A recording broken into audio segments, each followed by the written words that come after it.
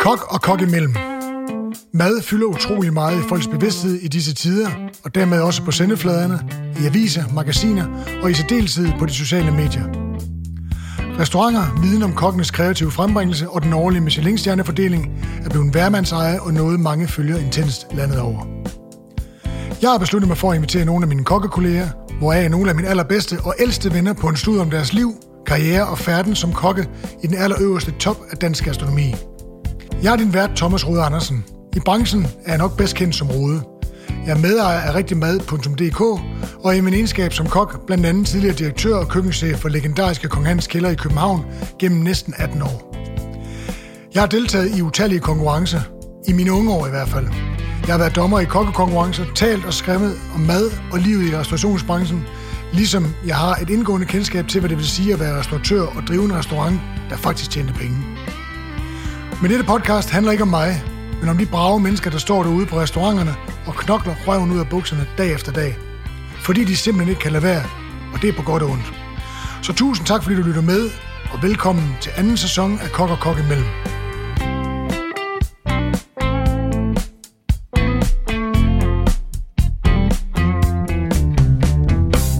Jeg glæder mig rigtig meget til at sige velkommen til dagens gæst, som hedder Nikolaj.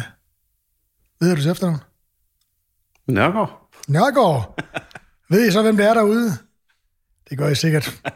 Men lige om lidt, inden vi begynder at høre lidt mere om, i hvert fald om Nikolaj begynder at fortælle om hans liv, så har jeg en lille introduktion, som jeg sædvanligt tro har skrevet om Nikolaj. Og vi er jo ikke nære venner, kan man sige. Desværre, men der er jo ikke plads til det hele for, det kan for vi blive. begge. Det kan vi nå at blive nu. Men jeg glæder mig altid til at se det, når jeg ved, at vi skal ses, og jeg glæder mig altid over, at vi faktisk, siden vi første gang satte os ned og snakke sammen, har haft nogle rigtig hyggelige snakker, som jeg holder meget af. Så hvad det angår, så har jeg da i hvert fald et venskabeligt forhold til dig. Absolut. Ja. Jeg ved præcis, hvor jeg møder Nikolaj allerførste gang. Jeg tror, året er 2008, eller deromkring. Scenen hedder Hedengangne Restaurant. Ensemble? Ja, du ved det godt. Ja. Som på det her tidspunkt er blevet overtaget af Morten Skov, efter at Jens Vestergaard og Mikkel Morbjerg, som havde opnået Danmarks, synes jeg, dengang flotteste 2 Michelin-stjerner. Det var ikke, fordi kommandanten ikke var lige så flotte, men man tænker, de midler, der lå bag, synes jeg faktisk, det var en fantastisk præstation. Men det er en helt anden sag, og den snakker jeg med Mikkel Morbjerg på et eller andet tidspunkt, når han har tid. Og det var til dig, Mikkel, jeg ved, du hører med. Nå, men Tilde og jeg, min hustru, spiser og hygger os. I køkkenet står Morten Skov, som ejer restauranten, og Theis Brydegaard, som jo i øvrigt er tidligere gæst i programmet her. De laver mad. Vi har en skøn aften, som undersøges af 2 opmærksomme, søde ungersvende med en lidt pussy dialekt. Jeg forstår de ufaglærte tjenere, og Tilde, min hustru, som underviser på sommelieruddannelsen, har rent faktisk haft de her 2 unge mænd og undervist dem. På Vinakademiet, tror jeg det var. Kan det passe? Ja. Jeg får at vide, at de her 2 unge Bornholmere, det forklarer dialekten, som har et eller andet sted på Bornholm, der er vinterlukket. Hvorfor de 2 restauratører spiger jo har brug for et eller andet at lave om vinterhalvåret. Jeg tænker blandt andet for at tjene lidt penge. Mm-hmm. Det er naturligvis Nikolaj, som er dagens gæst, og hans partner in crime, den anden Rasmus Kofod, som ikke har 3 stjerner. Og det er selvfølgelig dem, vi snakker om. Det har han i min bog. Det har han i min bog. Ja, det har han i min bog. Og så klipper vi lidt til et par år senere, hvor vi igen sidder som gæster på Cadeau, Københavns første adresse i det gamle Sorte Hest ude på Vesterbro. Vi har bestilt menuen Bornholmerbank, som jo ligesom alt andet ved restauranten er meget Bornholmeragtigt. Og vi tror faktisk, vi er gæster lidt hos Theis, som var køkkenchef og rykker med til Vesterbro her. Men egentlig er det jo dig, Nikolaj, der er chef. Og de facto lægger stilen og tonen i køkkenet, dog understøttet af Theis og de erfaringer, han har med i bagagen. Mm-hmm. Kan du huske den gang? Ja, det kan jeg godt. Også den første gang? Ja, det kan jeg godt. Kan du det? Ja, for fanden. Det var orangebrug her. For 2 meget grønne drenge som os. Altså som... det var... Jeg vælger jo at tro, at det altid har været en meget, meget sød gæst, og meget opmærksom gæst. Ja. Det prøver jeg i hvert fald. Men sådan har jeg i hvert fald altid oplevet det. Så. Jamen det synes jeg, det synes jeg alle har, uanset at man kommer og betaler mange penge, så har man jo pligt til at investere lidt af sig selv i restaurantbesøget og interaktionen med de mennesker, som skal servicere en. Det synes jeg i hvert fald. Enig, og specielt hvis man har en baggrund som dig, eller generelt en branchebaggrund, så har man da helt klart et ansvar som gæst også. Jo, men også som almindelig gæst, fordi det er jo den måde, man ligesom får, altså det er jo vist gensidig respekt, man får. Enig. Både respekt og den bedste service, tænker jeg. Nå, hvorom alt er, så havde vi en skøn aften, også den her aften. Og den her gang var det her besnærende og meget eksotiske streg for Bornholm, som jeg på daværende tidspunkt aldrig sådan rigtig havde besøgt. En vældig og dygtig og veldoseret omgang bornholmske dyder, som man kunne mærke med alle sanser. Siden er jeg i den gang blevet opgraderet på det pragtfulde Bornholm, og i den gang blev forelsket i øen og haft et par fuldstændig fantastiske oplevelser på Cadeau Bornholm, som vel som på den sidst opdaterede bliver så Cadeau København 3,0 i virkeligheden. Ja, det er også det, vi kalder det. Ja. Som er fuldstændig gennemdesignet og hyggelig, velfungerende inkarnation af den første Cadeau København. Så tusind tak for alle de fantastiske oplevelser. Velkommen. Hvem pokker er Nikolaj Nørgaard? Den autodidakte HR, hedder det der? Ja, det er rigtigt. Som vist betyder drengen på Bornholms. Ja, det er rigtigt. Hvordan er han gået hen og blevet til en entreprenant og international fætteret køkkenchef med 2 stjerner i den berømte Michelin-guide? Ja, det er sgu et godt spørgsmål. Ja. Men det tænker du kan svare på. Ja, det ved jeg sgu ikke, om man kan. Fordi min tilgang til faget er jo meget anderledes end din, for eksempel, eller end de flestes. Fordi jeg jo netop ikke har den klassiske uddannelse, og jeg har jo heller ikke været alle mulige steder først. Jeg har ikke været på El Bulli som stagiaire i et halvt år, og jeg har ikke sådan på den måde gået snuset til faget og fundet en retning den vej igennem. Jeg har ikke været souschef på Noma. Ligesom, endnu da? Endnu, nej, det er rigtigt. Ligesom så mange andre af de gode kokke derude. Og så på den måde er det meget anderledes, min baggrund. Mad som sådan har altid været en del af mit liv. Jeg kommer fra en familie, som altid har gået meget op i mad, og sådan har haft det som ligesom det primære fokus i livet generelt. Altså dyrkelsen af råvarer. I scenesættelse af måltidet. Og ja, lige præcis. Dyderne omkring måltidet. Dyderne omkring måltidet, men også håndværket. Ja. Det bliver som jeg kalder ham min onkel, men det er min fars onkel.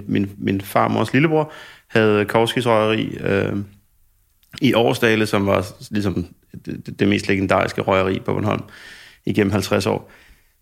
Som til sidst var de eneste, der røg på den gamle manér, og lufttørrede sildene, og de lavede kun røget sild. Nogle gange røget makrel, og så en fiskfrikadelle. Det var det eneste, du kunne få dernede. Men det der sted, der stadigvæk findes der?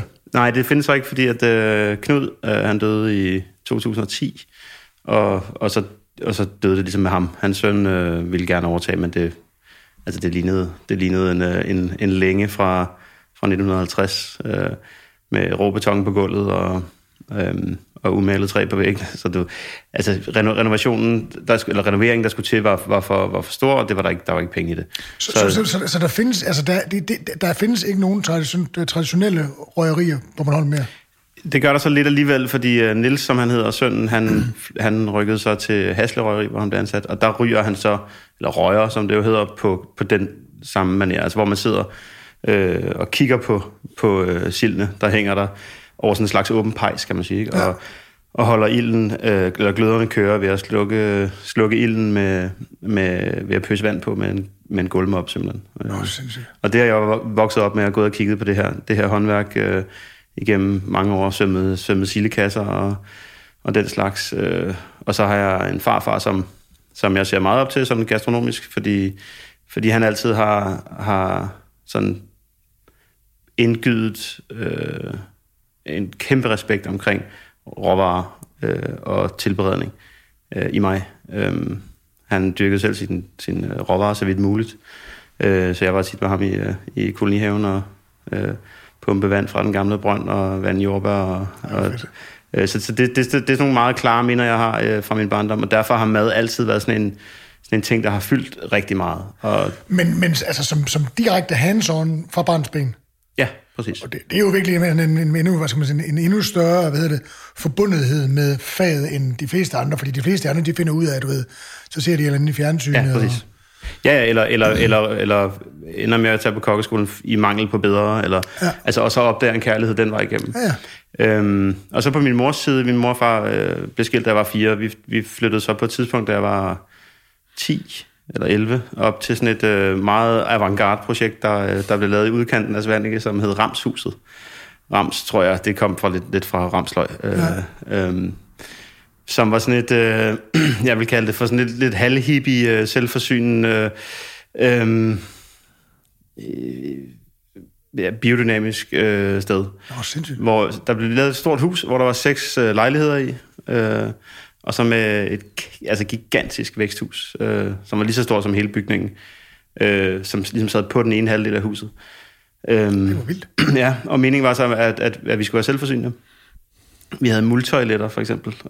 Det var ikke skide populært hos sønnen. Når man er damer med hende. Og satan, mand. Det var ikke fedt. Og så skulle vi jo, så dyrkede vi rensede selv vandet. Vi dyrkede fungerede det?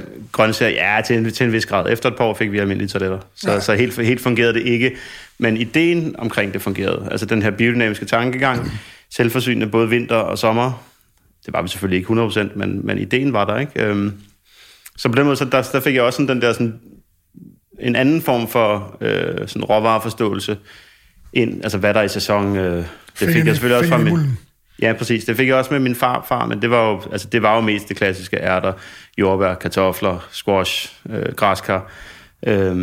Og så kan man sige, på den anden side, der fik jeg lidt mere sådan den der, jeg ved ikke rigtig, hvad jeg skal kalde det, men det var, at vi lavede meloner selv, chili og alt, altså vi kunne dyrke alt i den der, kiwi og så videre. Wow. Det var ret fedt, ikke? Jeg vil sige, jeg har jo først lært rigtig at værdsætte det, sådan i bagspejlet. Fordi dengang var jeg jo bare en teenager, der synes det var... Jeg havde multoiletter.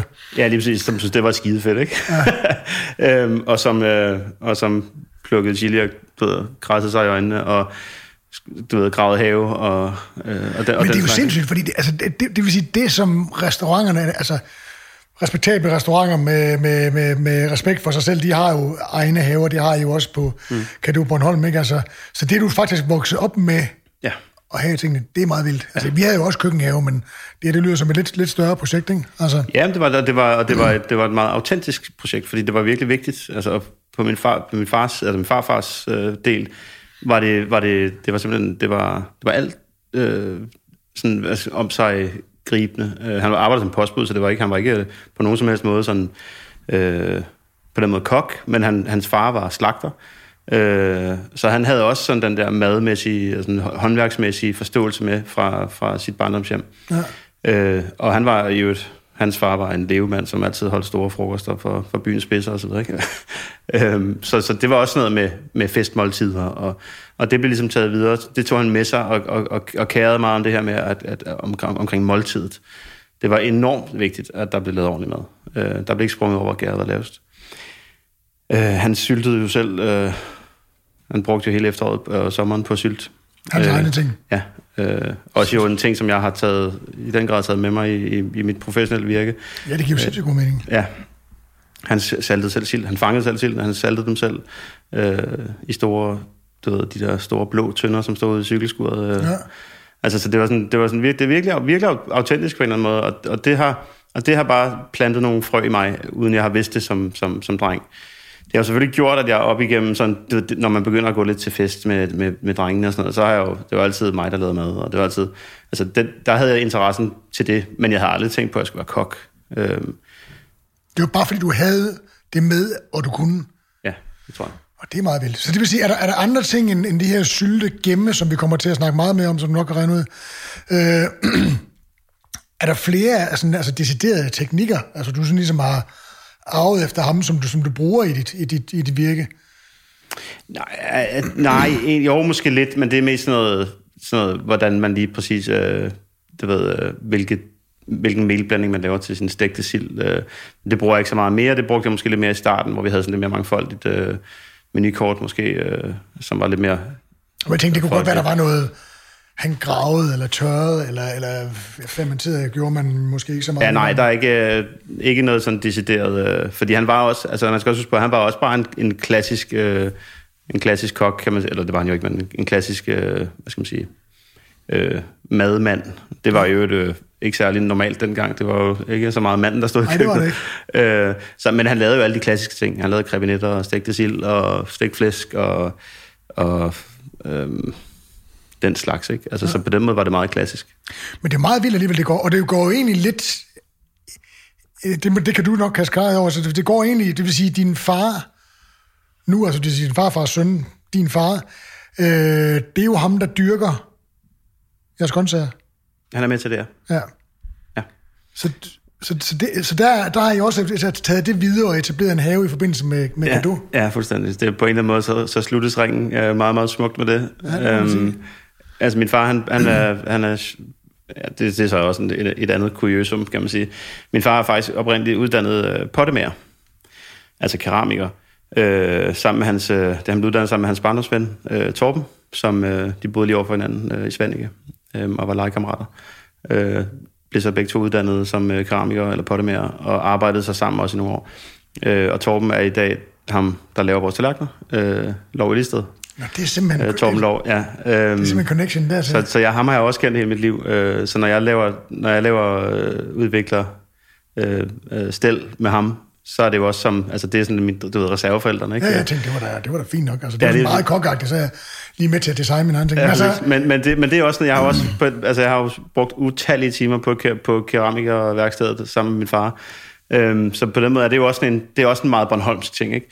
Som jo er sådan en historie, jeg kan fortælle, og folk tænker, ja, folk kæft, man, den har du øvet dig på, ikke? Men det er faktisk rigtigt, fordi Svanike, da jeg voksede op, var der jo 7-8 keramikere i byen, ikke? Altså, der bor 1000 mennesker i byen, ikke? Så det var også sådan en ting, som man bare... Det var en selvfølge. Alle familier i Svanike, eller på Bornholm generelt, de havde jo ikke hvide tallerkener, altså porcelænstallerkener, de havde jo keramiktallerkener, fordi det var det, man havde. Og det var det, hvis... Altså, du ved, tandlægen havde... Han tog så betalt i keramik fra keramikeren, ikke? Og malerier fra kunstmaleren og så, ikke? Sådan var det jo. Så kan man sige, så stoppede min far som keramiker. Er det fordi din far var en dårlig keramiker, Nej. at han blev tvunget til at lave grøntsager til dig, når hans bedste ven nu lavede det flotteste porcelæn? Nej, faktisk ikke. Keramik? Faktisk ikke. Han var faktisk utrolig dygtig, min far. Ja. Men han lavede mere, altså han arbejdede selvfølgelig, altså smør på brødet kom af produktion, altså hvor han arbejdede for en keramiker og lavede potter og pander, hvad vil jeg sige, ikke pander, men kopper og tallerkener og så videre, ikke? Og så lavede han sine unika ting ved siden af, som han udstillede. Men han havde også en journalist i maven, så han arbejdede også lidt som, han skrev lidt på siden, og blev så journalist lige omkring da jeg blev født. Så gik han den retning i stedet for, og vendte så tilbage som keramiker senere hen. Og så igen tilbage til journalistfaget, og lavede fjernsyn i mange år. Både faktisk i Kolding og lavede TV Syd programmer i mange år. Og på et tidspunkt, så brænder deres lejlighed i Kolding. Der var den der kæmpe store brand i Kolding for 5-6 år siden, 7 år siden. Og hvor nærmest en hel lejlighedsblok brændte ned. Og der havde de lejlighed på toppen der. Og der havde de så købt et hus i Nexø på Bornholm, som de ville flytte hjem i på et tidspunkt. Det blev så bare lidt tidligere på grund af branden. Så der kom de hjem, og han havde egentlig tænkt sig at gå på efterløn, og havde en drøm om, at han gerne ville hjælpe sin søn i det her fantastiske projekt. Og så etablerede vi haven faktisk, fordi han kom hjem. Så var det ligesom hans projekt at starte den op. Vi havde prøvet lidt i det små, men vi kunne ikke rigtig få det til at fungere. Der skulle ligesom være... Kæmpe arbejde. Ja, det er jo helt utroligt stort arbejde. Så det blev hans kald hos os. Fedt. Men nu, vi skal lidt længere tilbage i historien igen, fordi at du har fået lagt multitoilettet bag ved dig, og er vel teenageren der laver lidt mad, når vennerne holder fest. Men på et eller andet tidspunkt, så skal du videre. Tænker jeg. Ja, og det er rigtigt, og jeg har jo haft, altså, og det er det, der er så besynderligt, fordi jeg har jo haft en meget, jeg skulle til at sige omtumlet, det er det ikke, men sådan en sådan meget ubeslutsom ungdom på en eller anden måde. Jeg ville det hele. Jeg vil gerne spille håndbold, jeg vil gerne være musiker, kreativt anlagt, jeg vil gerne være designer, jeg vil også gerne være arkitekt. Jeg havde mange men du er jo det hele nu. Meget ydmyg drømme på mine egne vegne. Og det endte som jeg tog på efterskole i 95, da jeg var 15. På en sådan musiksports efterskole, så jeg både kunne dyrke sport og spille i band. Og der fandt jeg så ud af, at jeg ville musikken. Og det var det, jeg ville satse på. Så jeg ville på Sankt Anna Gymnasium. Det var bare det problem, at min familie boede på Bornholm. Så jeg skulle flytte hjemmefra som 15-årig i virkeligheden. Ikke?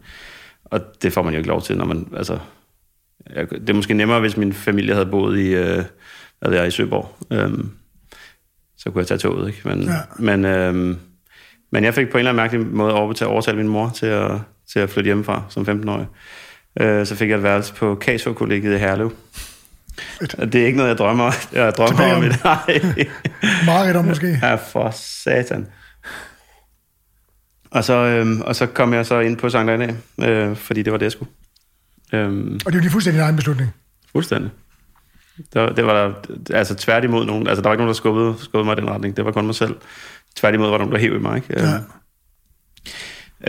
Så det gjorde jeg. Og tog så første G, og fandt ud af i løbet af første G, at det var simpelthen for stort mundfuldt. Jeg kunne ikke finde ud af det. Jeg kunne ikke finde ud af at lave mine lektier. Jeg kunne ikke finde ud af at komme op til tiden. Jeg var alene. Altså, 15 år, 16, jeg fyldte 16 i starten, men meget ung. Ikke? Nej, det passer ikke, jeg fyldte 17. Jeg var 16, da jeg flyttede hjemmefra der. Og det var også selvfølgelig alt for tidligt. Og det gik jo overhovedet ikke. Og så sagde jeg ligesom, så spurgte jeg, om jeg måtte droppe ud, fordi det kunne jeg ikke. Jeg skulle hjem. Og så sagde min mor, det er fint, det må du gerne, men du skal have dig et job, før du gør det. Fordi hun havde ikke råd til at holde mig kørende. Og så måtte jeg jo finde job. Og så fik jeg, det tog lidt tid, men så fik jeg så en chance på D'Angleterre faktisk, som piccolo. Wow. Ja, men det var så først efter sommerferien. Og det fik jeg så du blev boende i København simpelthen? Ja, det var jo ikke meningen jo. Jeg skulle bare have et job frem til sommerferien, og så søgte jeg på alle mulige, jeg havde hørt de der piccolo-jobs der, de var... Gode drikpenge. Ja, lige præcis, og de var sådan, det var nemt, ikke, at få, og så søgte jeg en masse, og så fik jeg så selvfølgelig på D'Angleterre, det er klart jo. Og det var jo sådan et, fuck mand, og det vil jeg virkelig gerne prøve. Hele anden verden. Ja, lige præcis. Og så tog jeg så hjem til Bornholm og var i nogle måneder hen over sommeren, og så startede jeg så på D'Angleterre der i august 97. Som piccolo, som var noget andet end på de andre hoteller. Piccoloen her var sådan en post-piccolo, som fordelte den interne post mellem de forskellige hoteller, Hotel Sofia Amalie og Hotel Kong Frederik og Copenhagen Corner. Og så cyklede jeg sådan 2 gange om dagen igennem byen med post og var i banken med kontanter og sådan noget, ikke? Og det var egentlig meget sjovt. Så fyldte jeg så 18 noget tid efter, og så blev jeg så vagtmester, som er dem, der står i døren og kører biler på plads og bærer kufferter. Og så var jeg jo ligesom, der blev jeg simpelthen fanget, fordi pengene var simpelthen for gode. Ja. Vi tjente så mange penge i drikpenge, så det kunne jeg ikke slippe, det kunne jeg simpelthen ikke slippe ud af. Det er opbygget et helt sindssygt forbrug. Ja, helt sindssygt. Helt sindssygt. At det var virkelig vildt. Jeg kan godt huske, at du har sagt noget om vagt, men jeg tror det var sådan noget, der var nattevagt, eller nej, det var natportier, eller sådan noget. Nej, vagtmester. Du var simpelthen chasseur, ikke? Hedder det ikke det? Jeg ved sgu ikke, hvad det hedder. Dem der taxa og... Ja, lige præcis. Ja. Chasseur hedder det. Nå, okay, det vidste jeg ikke engang. På D'Angleterre hedder det bare vagtmester. Ja, tak. Jeg ved ikke, om det stadig hedder. Det er jo mange år siden nu. Så kunne jeg jo, møde alle de kendte og tjene svimlende beløb om måneden, eller om dagen i virkeligheden, ikke? Fordi der var overregning hver dag. Køre i de fedeste biler. Så det var jo ligesom desværre, vil jeg sige. Jeg fik masser af gode oplevelser derfra, men det var også sådan, at jeg blev også lidt fanget af det. Så jeg kom ikke videre med mine uddannelsesplaner og så videre. Så det blev sådan lidt en pause, jeg havde i nogle år der.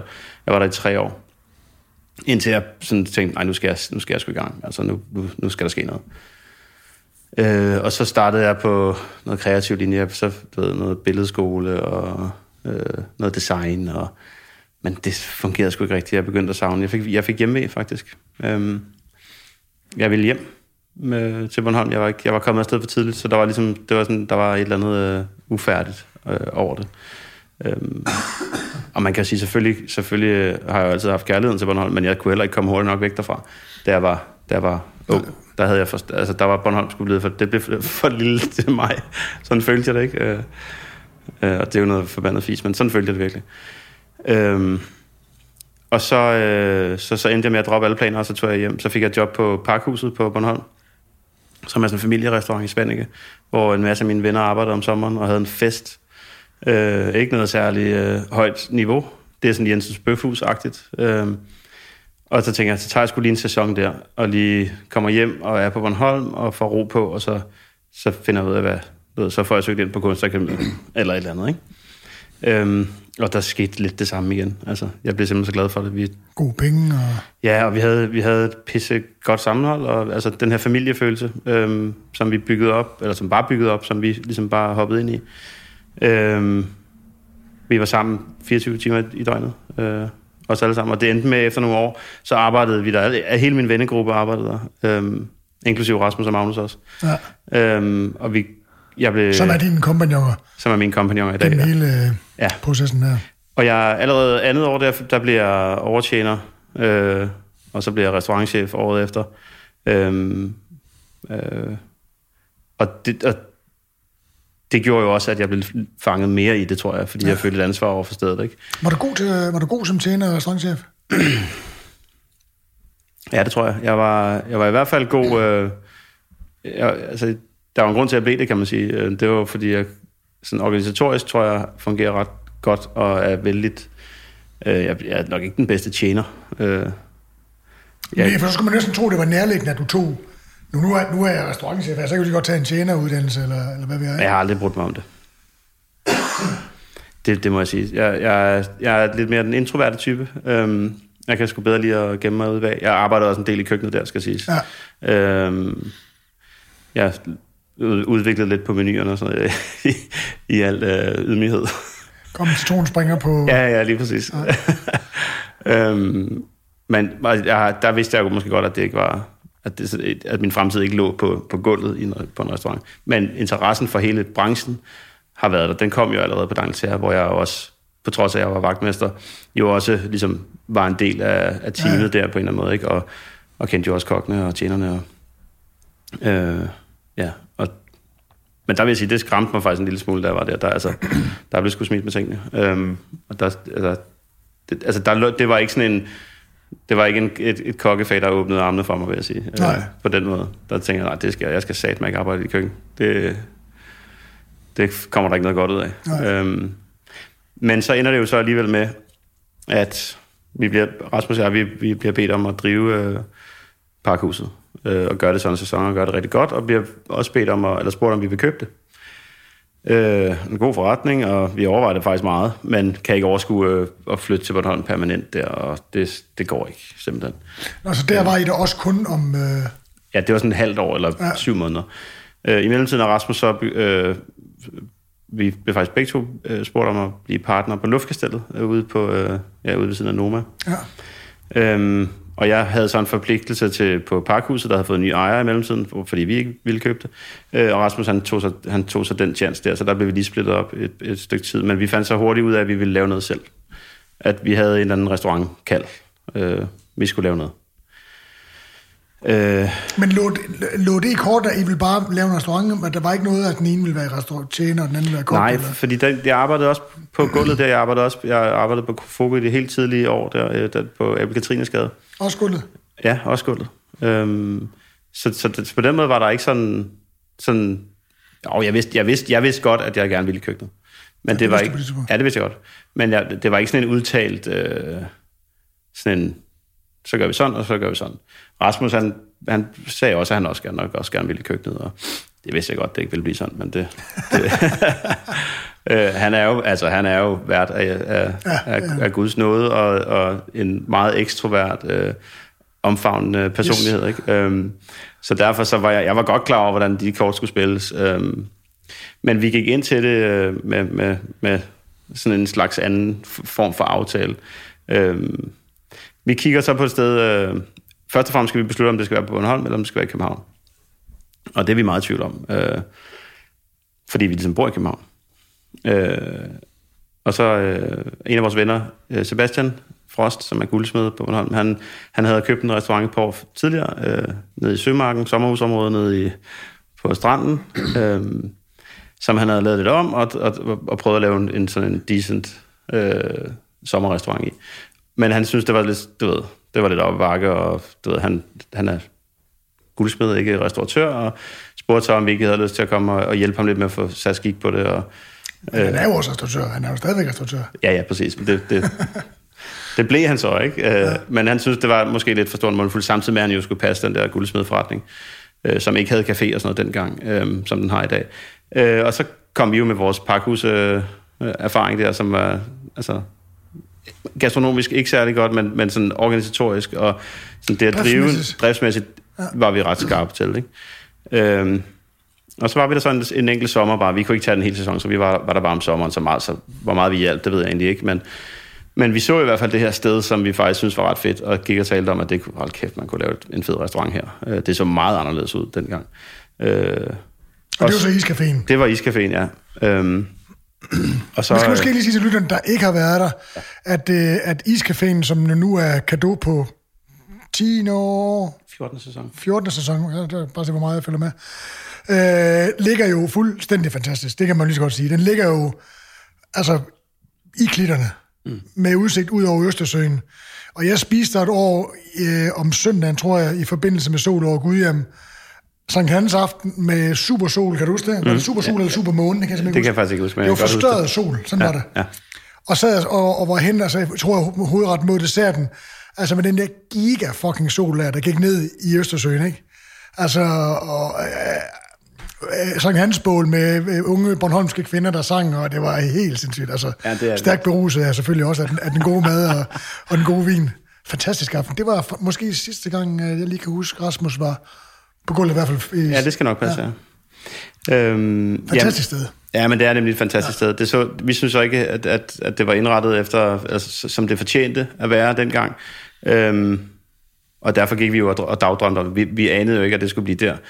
Fordi at det var Sebastian, der havde det, og det var kun hans andet år. Og så det var slet ikke sådan på radaren. Men vi gik dog alligevel og sagde, hvad vi ville gøre anderledes. Eller så snakkede om, okay, det kunne være fedt at gøre sådan her, eller hvorfor har de ikke gjort sådan, eller det fortjener noget bedre, eller et eller andet, ikke?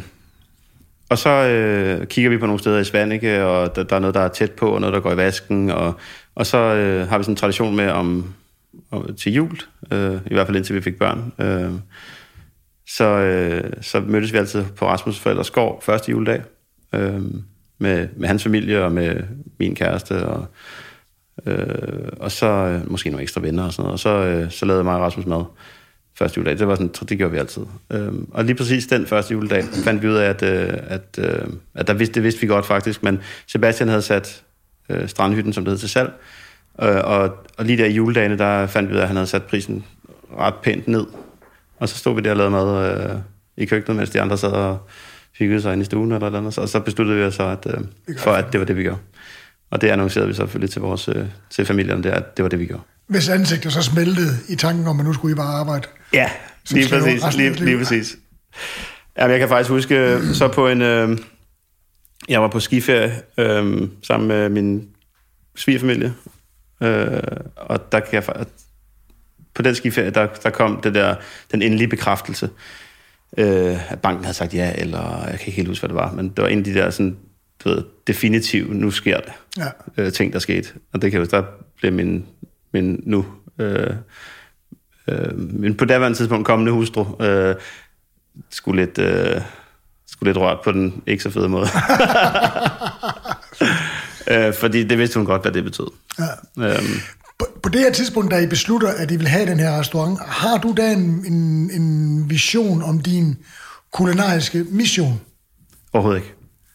Så det er jo egentlig lidt af det sjovt her med alle de andre. Det er jo, du er jo nummer 25 eller 26, jeg snakker med det hele, og det er jo altid noget med at sidde og snakke om lange stagiærophold i Frankrig, og lægerophold, hvor man fik tæv og blev overhældt med kogende vand, og alt muligt mærkeligt. Fra at være en kok, der laver, eller en ung mand, der laver en restaurant, uden at vide, hvad det egentlig vil, men rent jo faktisk gennemstår en læreperiode, skråstreg udviklingsperiode i din egen restaurant. Ja. Så du lærer faktisk at være kok i din egen restaurant.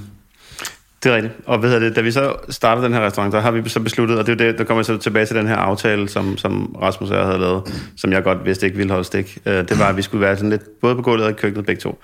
Og jeg vidste jo godt, at, hvor jeg gerne ville være. Jeg vidste også godt, at jeg ville præge det. Og jeg vidste også godt, at Rasmus ville være bedre på gulvet. På det tidspunkt var det mig, der havde den største interesse for vin også. Og så efter det, så åbner vi så. Første dag er jeg på gulvet sammen med Rasmus. Og det er så også sidste dag, jeg var på gulvet. Og Rasmus kommer aldrig i køkkenet. Nå. Så aftalen, den holdt selvfølgelig ikke. Men jeg vidste jo godt, hvordan det ville gå, tror jeg. Og det gik som jeg havde forestillet mig. Og der kan man sige, at vi havde jo en køkkenchef. Vi ansatte en køkkenchef til at styre ligesom slagets gang de første år. Og der kan man sige, der var jeg jo netop i lære under den køkkenchef. Ja. Det paradoksale er jo så, at vi meget hurtigt finder ud af, at det her nordiske, det er sgu egentlig meget fedt. Og dengang var der... Hvor kommer det ind i billedet hen? Jamen, det kommer i billedet selvfølgelig fra Noma, som jo... Har I spist der? Nej. Så bare ren omtale og ren... Ja, kogebog. De har lige udgivet kogebogen, tror jeg, den første kogebog. Og der var sådan et eller andet helt magisk over det. Det var en svær kogebog. Altså, det er en nem kogebog at blive inspireret af, men du kunne jo ikke rigtig... Det var meget svært at lave noget. Jamen, for mig var det ikke så meget det at lave det. Det var mere... Det var mere tanken bag det, som inspirerede mig. Og som jo snakkede direkte ind i min opvækst. Altså den sådan kulinariske opvækst, jeg har haft. Det var jo meget det. Altså det der... Sådan bruge, hvad der nu er, ikke? Omkring os. På en eller anden måde, så resonerede det meget, meget kraftigt i mig. Og jeg var ikke et sekund i tvivl om, at så læste vi selvfølgelig op på det her nordiske dogmer, og der var jo ikke andre restauranter. Der var Noma. Måske var Malling og Schmidt også sådan lidt nordiske dengang, det kan jeg ikke huske, men der var ikke andre. Det var jo ikke blevet en bevægelse endnu. Nej, det var der.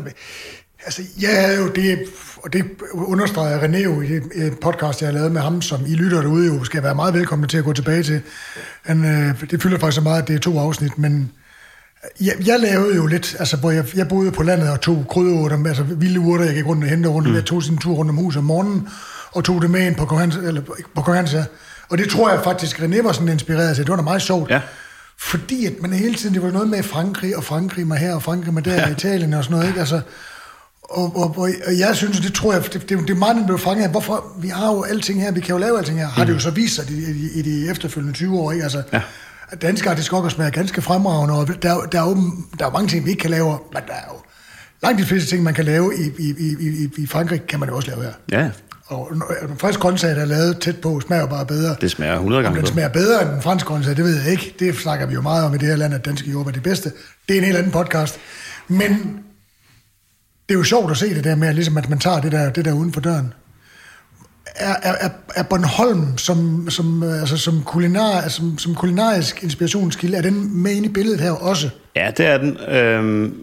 Der skal vi så måske spole en lille smule tilbage til, da vi tager beslutningen om den her restaurant. På det tidspunkt var der en bevægelse, der hed, eller en organisation, der hed, eller en forening, der hed Gourmet Bornholm, som var stiftet for at fremme kendskabet til bornholmske fødevareproducenter. Og de havde hyret Georg Jolin, sådan tidligere kendt journalist, til at ligesom være formand for det, fordi han ligesom kunne sparke nogle døre ind og var en personlighed i sig selv. Og det var jo så... Den bestod jo af Lenskov, rapsolie og Valsemøllen, og altså de der sådan helt klassiske producenter, som jo laver gode råvarer, men ikke noget sådan groundbreaking. Men de formåede jo så at skabe et brand omkring Bornholm som fødevareø. Kiks og pasta. Lige præcis. Og alt det med, ikke? Lige præcis. Ja. Og der kan man sige, de lykkedes med at få Bornholm sådan til at klinge som sådan noget gastronomisk lækkert. Ja. Ikke? De fik opbygget det brand, og det tænkte vi, det vil vi gerne ligesom tabe ind i. Men vi vil selvfølgelig prøve at gøre det endnu mere ægte, fordi vi skal tage det helt ind i køkkenerne. Fordi der var ikke en restaurantscene på Bornholm, der ligesom markedsførte sig på noget som helst bornholmsk. Der tænkte vi, det skal vi gøre. Vi skal løfte den bornholmske madscene, og vi skal lave en virkelig god restaurant, som læner sig op af de bornholmske producenter, og bruger den fantastiske bornholmske natur, der jo er. Så det var hele tiden en del af tanken. Men vi ville også gerne skæve lidt til det klassiske. Altså, vi ville ikke låse os fast i nogle retninger og så videre. Men det fandt vi så meget hurtigt ud af, at det ville vi faktisk gerne alligevel. Fordi vi ligesom opdagede de her de nordiske dogmer, og dem tænkte vi, det skal vi sgu også. Den hopper vi med på. Vi gør det så bare endnu mere lokalt, kan man sige, eller regionalt. Vi går helt ned og siger, vi laver mad med bornholmske råvarer. Vi laver et regionalt køkken. Eller hvad skal man sige, et lokalt køkken. Terroir-køkken. Ja. Som så udviklede sig stille og roligt. Altså, vi gjorde det ikke på en dag. Vi gjorde det over flere sæsoner, hvor vi ligesom tog et skridt ad gangen, fordi vi var også sådan, hvad skal man sige, pinligt bevidste om, at vi var på Bornholm, hvor, hvad skal man sige, den gængse restaurantgæst er noget mere konservativ i sine valg. Så vi kunne ikke bare, stikke helt afsted, fordi så ville vi ikke have nogen gæster. Nu er Bornholm blevet sindssygt hypet, og med god grund. Og det var, lad os bare sige, kan vi antage, at det var spirende dengang? Nej. Det var der slet ikke. Altså det, der er der nu, som jeg har oplevet i mine 10 år, tror jeg, det bliver i Sol over Gudhjem, som jeg også håber, vi får tid til at snakke om. Det var der slet ikke. Nej. Det var børnefamilier, der var ude på det der, hedder det? Parkhuset. Brændehavegården. Ja, Brændskershaven. Ja. Og det var, og så var det krøllebølleis og noget pandekager nede på havnen og nogle kæmpe store røgeri, og det var det. Det vildeste, der var sket, ja, det er rigtigt, det vildeste, der var sket, det var nogle entreprenante mennesker i Svanike, havde lavet bolsjekogeri. Ja. Johan Bylov startede samme år som os. Så der startede jo også noget der sådan på håndværksmæssigt del af det. Men der var ikke noget kulinarisk overhovedet. Men Claus C. Stam, ja, han var Bornholms Bulle på Kysk, kan vi godt kalde ham. Men han dyrkede ikke sådan regionaliteten og det bornholmske køkken. Nej, det gjorde han ikke. Altså jo, selvfølgelig, de har der også, altså, de lavede også mad med ramsløg og sødskærm og skovsyre. Og sikkert også før Noma startede med det. Men aldrig noget som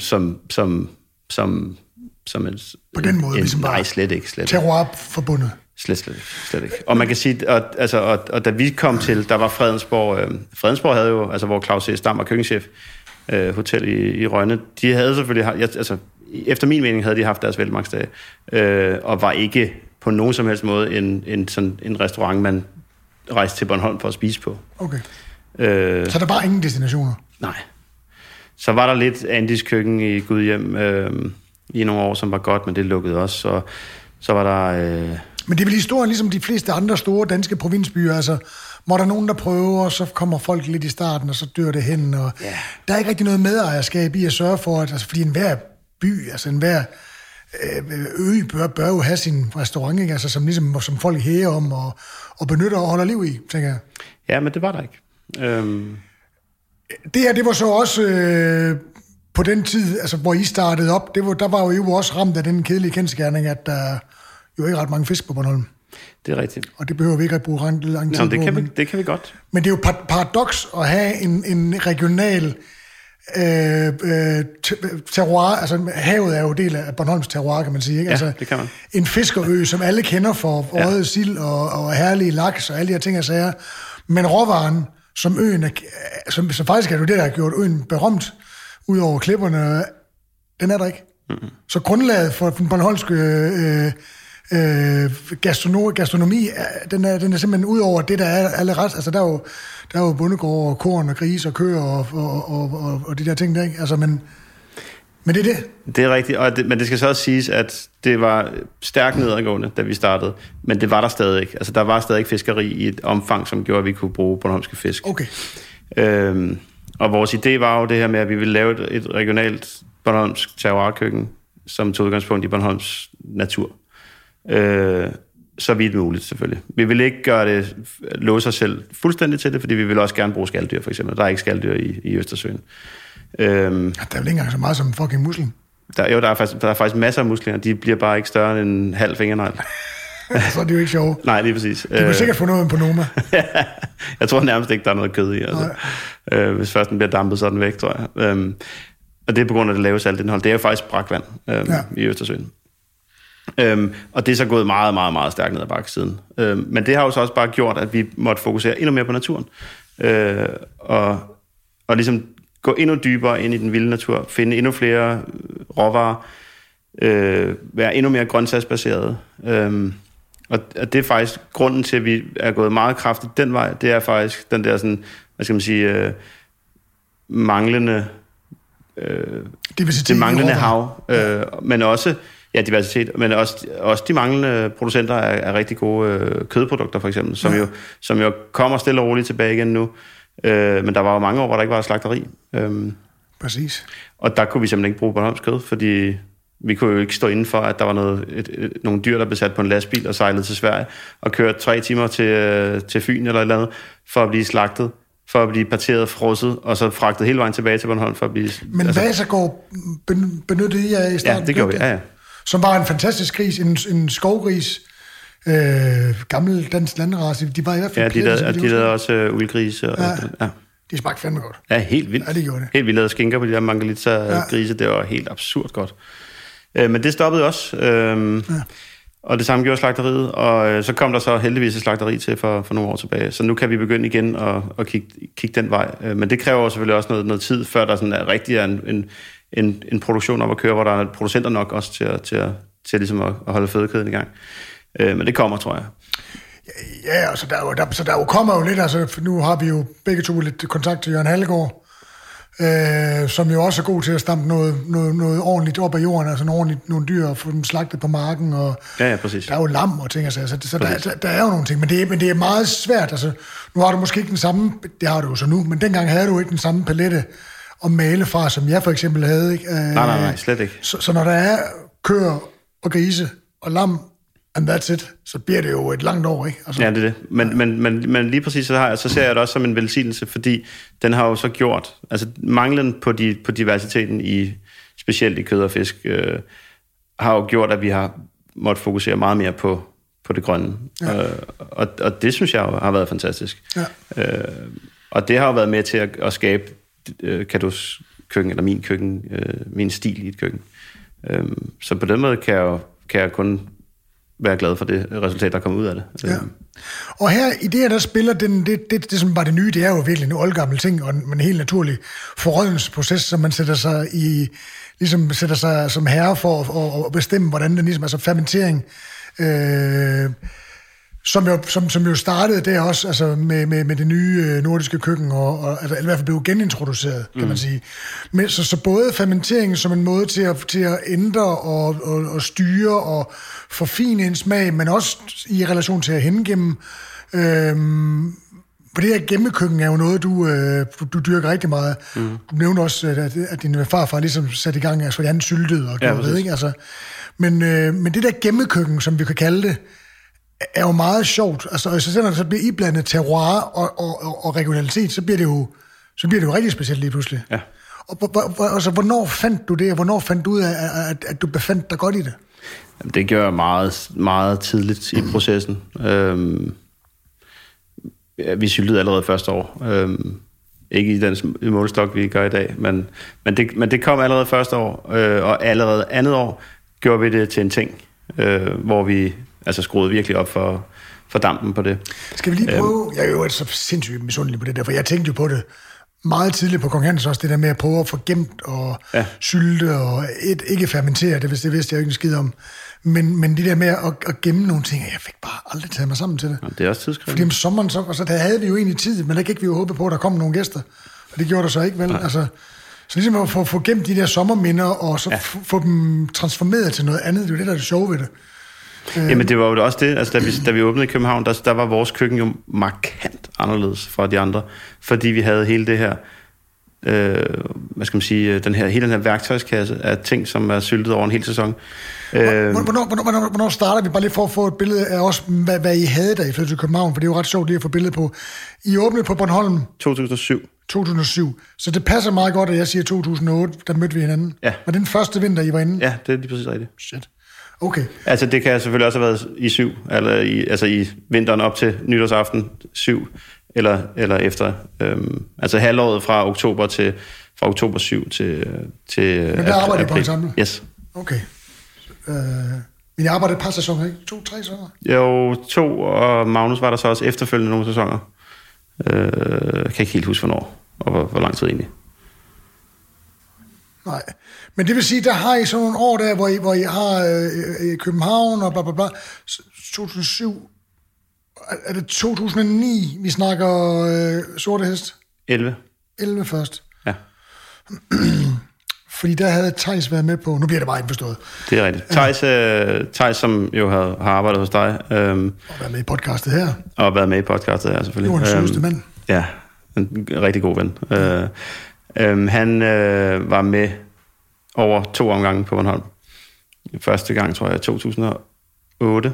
Og så igen fra 2010, tror jeg. Og jeg tænkte, hvad har han gang i? Men, hvorfor skal han derover? Ja, præcis. Det er dumt. Men vi mødte ham jo på Ensemble, og så kom han over til os, fordi han synes, vi var nogle søde mennesker. På trods af, at han synes, vi var nogle kæmpe idioter til at starte med. Det var sådan hans det har han fortalt mange gange, det var sådan hans første håndsindtryk, hvilket jeg overhovedet ikke forstår, selvfølgelig. Men synes han, I var amatører? Eller? Nej, slet ikke. Han synes bare, vi var... Ja, eller sådan, det var det, han troede, vi var. Ja. Men det viser jo så at være forkert. men nu springer vi rundt i det. Hyrede I ham med over til 2008-sæsonen på grund af hans... Selvfølgelig på grund af hans kunde, men så tænkte du, nu får vi ham ansat, så kan jeg lære noget af ham? Ja, præcis. Altså, præcis. Helt almindelige basale køkkenting. Fuldstændig, ja. Lige præcis. Fordi det er jo klart, når jeg som autodidakt, så er der jo selvfølgelig nogle ting, som jeg ikke har lært på skolen, eller ved at stå i lære, eller ved at være stagiaire et eller andet sted. Så det er klart, jeg synes, jeg manglede nogle helt basale ting. Min klart største force i et køkken, det er kreativitet og smag og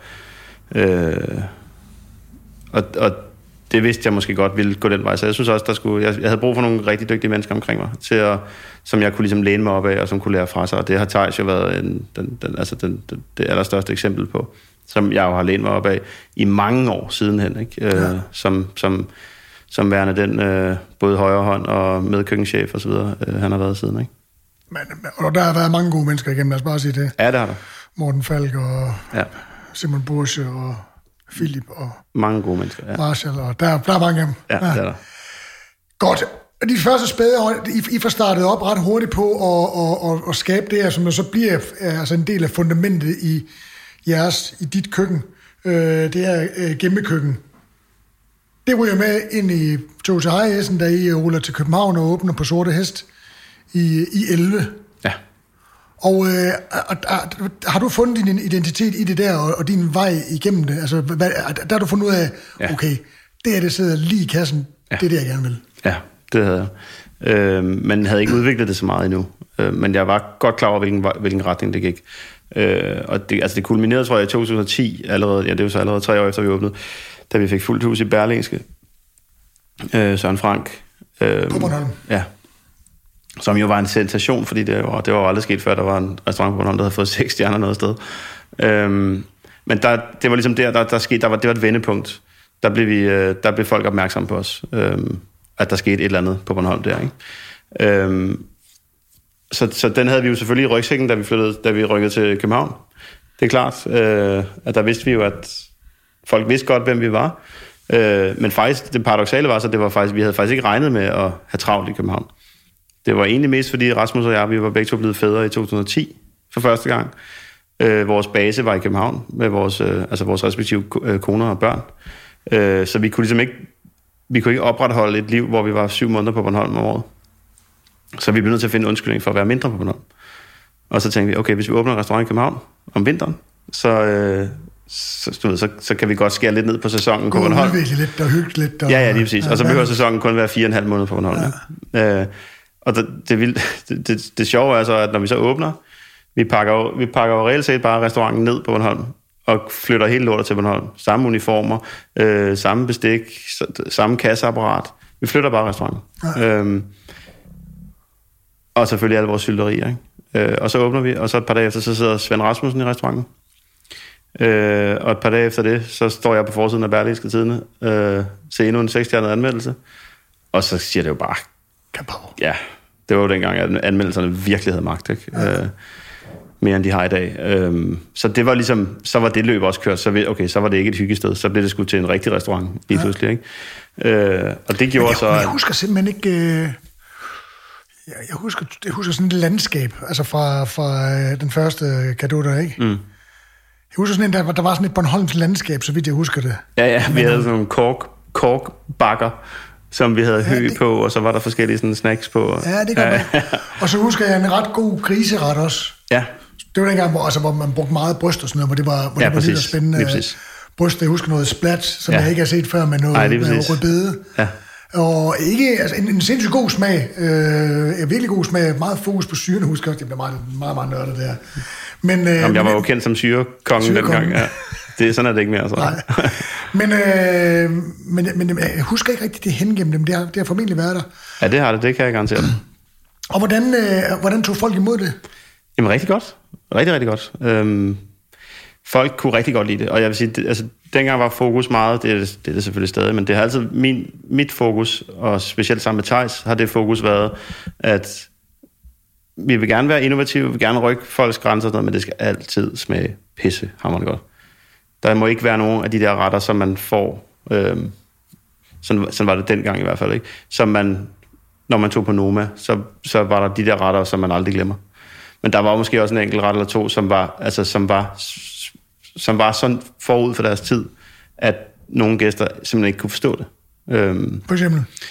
I don't know, jeg kan ikke komme med et eksempel, men det kan være nogle smage, sådan nogle helt nye smage, for eksempel fra en eller anden urt eller en rod eller et eller andet, parret med en råvare, som man ikke har brugt før. Første gang de serverede en molboøsters, eller en rå molboøsters for eksempel. Det der tror jeg, der er mange, der havde svært ved dengang. Altså sådan at den gængse gæst. Ja. I dag er det fuldstændig normalt. Ja. Det er sindssygt. Altså de der... Det er lige præcis. Og der, jeg tror, der er mange gæster, der har på de der sådan helt top restauranter dengang. Der var altså nogle retter, hvor man ikke forstod det. Hvor man bare må sige, okay, det fattede jeg ikke. Og sådan er det også på vores restaurant i dag. Men dengang var det bare enormt vigtigt, at alt bare smagte godt. Og det tror jeg resonerede ret godt i folks sådan behov. At man faktisk godt kunne få mad på et højt niveau.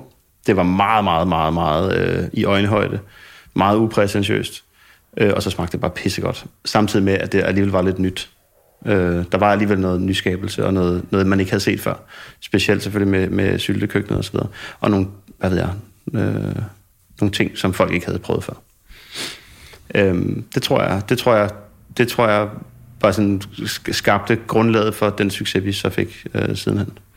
Og Noma er vel stadigvæk et eller andet sted stamfader til det her halløj, men alligevel, altså, så umiddelbart kan man måske godt sige, at der er mange ting, der minder om hinanden på de to restauranter, men hvor synes du, I ligesom lavede jeres egen niche i den her nye niche, altså det nye nordiske køkken?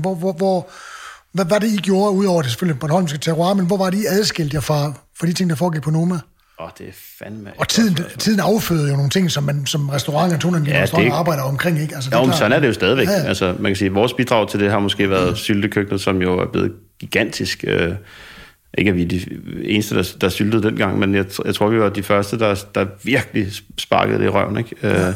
Sammen med Fæviken selvfølgelig også, som kom lidt senere end det, ikke? Men det var måske mere fermenteringen, som så er jo blevet Nomas helt store ting, ikke? Det gør de forholdsvis godt. Ja, det må man sige. Det gør de bedre end de fleste. Så man kan sige, at jeg ved sgu ikke helt, altså jeg tror, dengang, der var forskellen, at vi var måske lidt mere safe bet for den gængse gæst i forhold til, hvis man ikke havde lyst til at blive helt udfordret. Men omvendt, så fik man nok heller ikke den der ret, hvor man fuldstændig forsvandt ind i en anden verden. Det kunne vi jo slet ikke på det tidspunkt. Og så kan man sige, jeg tror, den store forskel dengang, det tror jeg var syltekøkkenet, som var meget, meget stort for os allerede der, ikke? Og som gjorde, at vi kunne lave på en eller anden måde et andet, skabe et andet univers. Og så kan man sige, ja, dengang var der var selvfølgelig nogle tendenser, som vi alle sammen fulgte. Meget af det skabt af Noma selvfølgelig. Men at kigge på det, jamen der kunne godt være det kunne godt se ud som om det var samme stil, men hvis du spiste hos os og spiste på Noma dagen efter, ville du mærke en stor forskel. Hvilket du også gør i dag. Altså. Det er jo spændende, så har vi simpelthen fundet ud af, hvordan det var ledes. at du er gået hen og blevet den entreprenante og internationalt fætterede køkkenchef med 2 stjerner. 3 faktisk, jo. 3, ja, det er rigtigt. Fordelt på 2. Ja. Det er jo lige så godt. 2 plus 1. Ja. Man må helst ikke sige 3. Nej. Det kan misforstås. De der Michelin-stjerner. Ja. Fordi jeg tænker, da I stod ved strandhytten første gang, dig og Rasmus, og sparkede lidt på det smuldrende dørtrin der, tænkte I, nu viser vi verden, hvordan man skal skære moderne gastronomi. Nej, og det er der mange grunde til, at vi ikke gjorde. Det var selvfølgelig, en af grundene var jo, at vi ikke havde de ambitioner, da vi åbnede. Altså, vores ydmyge ambition var, da vi åbnede, at vi ville lave Bornholms bedste restaurant. Og det er jo det samme som at gå efter 3 stjerner, tænker jeg. Det var ikke skidesvært, lad os sige det sådan. Det skal du ikke sige. Nej, men fordi folk kom jo over for at... Jamen forstået på den måde, at restaurantscenen på Bornholm var ikke særlig... Nej, men det jeg mener, altså, det er en stor opgave at skulle slå et hul i jorden, der ikke er der. Ja, det har du ret i. Når alle kommer over og skal have pandekager med chokoladesauce og krøllebølle i. Ja, det har du ret i. Også det her med at åbne... Jamen, det er rigtigt. At åbne en restaurant, som ikke lå i en by, var det jo også... altså, folk rystede jo decideret på hovedet og så tænkte, hvad fanden har I tænkt jer? Ja. Hvem skal komme? Herude, der kommer ikke der. Nej. Men det gjorde der selvfølgelig. Og ja, så ramte vi jo selvfølgelig også ned i en tid, hvor der var nogle strømninger, der gik den vej. Ja. Og en spirende nordisk køkkenscene, som ramte os jo perfekt tidsmæssigt. Ja. Vi var helt fra starten, eller som nogle af de første, og kunne selvfølgelig også være med til at udvikle den. Plus at Bornholm også var... Ja, det var det faktisk ikke, men det kom senere. At der så skete der lige pludselig noget på Bornholm også, som jeg selvfølgelig også spiller mig ind, at vi har haft en kæmpe stor indvirkning på. Ja, det vil jeg rigtig gerne. Vi skal nu snakke om det, for det synes jeg er rettet til. Men hvis vi bare lige kan vende rundt en gang, altså de her Michelin-stjerner, fordi at, som jeg lige hørte i fortællingen her, så er det jo Svend Rasmussens anmeldelse på Sorte Hest, der ligesom får jeg til at se, okay, altså vi kan nogle ting, som er helt anderledes. Faktisk... Så tanken så der? Jamen faktisk, så var det jo Søren Frank på Bornholm allerede i 2010. Men der var det jo ikke et begreb, man talte om på Bornholm. Der var jo ikke Michelin-stjerner uden for København. Så det var jo ikke engang et emne, man overvejede. Vi kunne selvfølgelig godt have nogle snakker omkring, okay, hvis vi lå i København, hvad så? Kunne vi så have en stjerne? Er vi lige så gode som ensemble? Eller, altså de der ting kunne man jo godt, den snak kunne man godt have. Ja. Da vi så flyttede til København, så troede vi jo helt seriøst, at det bare skulle være sådan en hyggerestaurant, ikke? Og allerede... Bornholm Bank. Ja, lige præcis. Og da vi så fik den anmeldelse af Svend Rasmussen, og hele lortet væltede, var jeg sige, på den gode måde, der kiggede vi os... Allerede der begyndte vi at kigge efter nye lokaler. Og flyttede jo allerede mindre end et år efter til Christianshavn. Til vores første location på Christianshavn. Og da vi flyttede derud, der tænkte vi, ja okay, nu bliver vi nødt til at forholde os til det der Michelin. Fordi vi må jo være i den kategori, hvor der bliver kigget på os. Og man skal også huske på, at dengang var der altså kun 11 stjerner, eller 10 stjerner i Danmark. Så det var ikke på den måde allemandseje, som jeg skulle til at sige, det er jo ikke allemandseje i dag på nogen måde. Men nej, det vil altid være hårdt, og det er altid, men der er flere nu, ikke? Altså, det er blevet lettere. Der er andre penge, og der er andre, altså der er mange ting. Så det er blevet lettere i dag. Og der tænkte vi, okay, nu skal vi skulle lige koncentrere os. Og der flyttede vi ud i oktober 2012, Og vidste jo godt, at okay, det bliver i hvert fald ikke i 13, at vi skal forholde os til det, fordi at dengang var der jo sådan noget med deadline 1. december, kan jeg huske, og sådan noget, ikke? Så der havde vi en måned, inden den deadline var overstået, til udgivelse af bogen Main Cities of Europe i februar 13. Michelin-guiden for Europa, det der Danmark i gamle dage. Ja, var med. Og så kraftedme, om ikke vi fik en stjerne i 13 allerede. På hvor mange måneder det så? Jamen, det var jo oktober, november, december, januar, 4 måneder. Så det er jo sådan en Torsten Vilgaard med præcis. studie, som fik en Michelin-stjerne på, de har været i gang omkring de samme 4 måneder. Jeg tror også 4 måneder. Ja. Og der kan man sige, vi nåede ikke engang at overveje det. Vi nåede ikke engang at være nervøse omkring det, fordi vi tænkte, altså det om et år, så kan det godt være, at vi sidder klar, når der kommer en pressemeddelelse, ikke? Så vi blev jo totalt overrumplet, og havde slet ikke regnet med det. Sådan gearmæssigt, for der er jo alle mulige de her gidsninger om, hvad skal der til for at få Michelin-stjerner. Og en af de ting, som er meget sjovt ved de der, det er jo, at Jamen, det skal være et sted, der at folk har et tiltro. Det skal være der i mange år. Der skal være tradition. Man kan jo ikke nå at skabe ret meget tradition på 4 måneder, kan man sige. Så der blev den myte ligesom gennemhullet. Noma, det er noget med noget sølvtøj og noget krystalglas. Det fik Noma ligesom også punkteret. Det er heller ikke det, der kommer ind på. Nej, præcis. Så det er jo meget sjovt, ligesom det der med, at lige pludselig libede den der tilgang til stjernerne, kan man sige. Altså. Ja, fordi der var bestemt ikke hverken hviddu eller sølvtøj på cadeau heller. Nej. Men jeg brugte jo 18 år på Kong Hans på, og egentlig meget sjovt for Jacob Grønlykke, som jeg arbejder sammen med om restauranten, sagde det der, altså, hvorfor lave det, I er aller gladest for at lave, og så glemmer, at der kommer en gammel med 50-årig mand og bestemmer, hvad der skal ske for resten af året. Ja. Men det er jo svært, fordi man ved jo godt, altså min tanke var der i hvert fald, at jo, hvis man ligesom fik flere stjerner, så ville der også ligesom komme, altså man kunne skabe mere business, så ville man kunne geninvestere og ligesom at lave det endnu bedre. Præcis. Og jeg har altid haft det der med, altså jeg vil gerne tjene pengene, før jeg bruger dem, agtigt. Ja. Så hvordan er det der pengekapløb? Altså, havde I sat til pengene, altså skaffede I jer penge for ligesom at sige, vi er nødt til at opgradere, hvis vi skal med i det her game-agtigt? Ja, det gjorde I vel med... Det gjorde vi først, da vi flyttede næste gang. Ja. Den her gang... Der fik den så satan dans med også en over hatten. Ja, præcis. Altså, man kan sige, vi flyttede til de her lokaler og fik sådan en stjerne, og efter nogle år, så synes jeg, at jeg havde svært ved at balancere det projekt, sådan kreativt i hvert fald. Ja, det var for stort, simpelthen. Vi kørte 70 gæster i weekenden, og altså, det var simpelthen for voldsomt. Jeg følte mig for begrænset i forhold til mine ambitioner. Jeg kunne ikke... Det var i forhold til at kunne udfolde dig kreativt? Ja.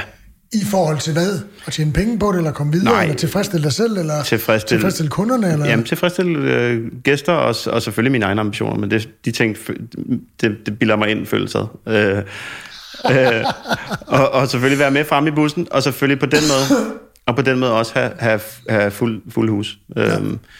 Så jeg synes, det er sådan en træenighed, der er lidt, altså, hvor tingene ligesom er en forudsætning for hinanden. Og der kan man sige, at den første, vi lavede, det var en fin restaurant, men der var ikke noget wow over den. Fin og hyggelig. Alt for mange pladser. Og det synes jeg også det gav heller ikke rigtig mening, det her med, det er så det økonomiske, at skulle kunne mande op til at køre 70 fredag og lørdag, men også, og så kun have 15 på en tirsdag. Det der spænd er simpelthen, det synes vi var svært. Vi havde svært ved at knække det. Vi tjente penge, masser af penge det første år. Også fordi vi fik en stjerne, selvfølgelig. Det har en kæmpe indvirkning. Ja. Men det blev også hverdag igen, ikke? Så sådan en blanding af ambitioner og økonomi også. I hvert fald i driften. At vi så byggede et sted, der kostede rigtig mange millioner.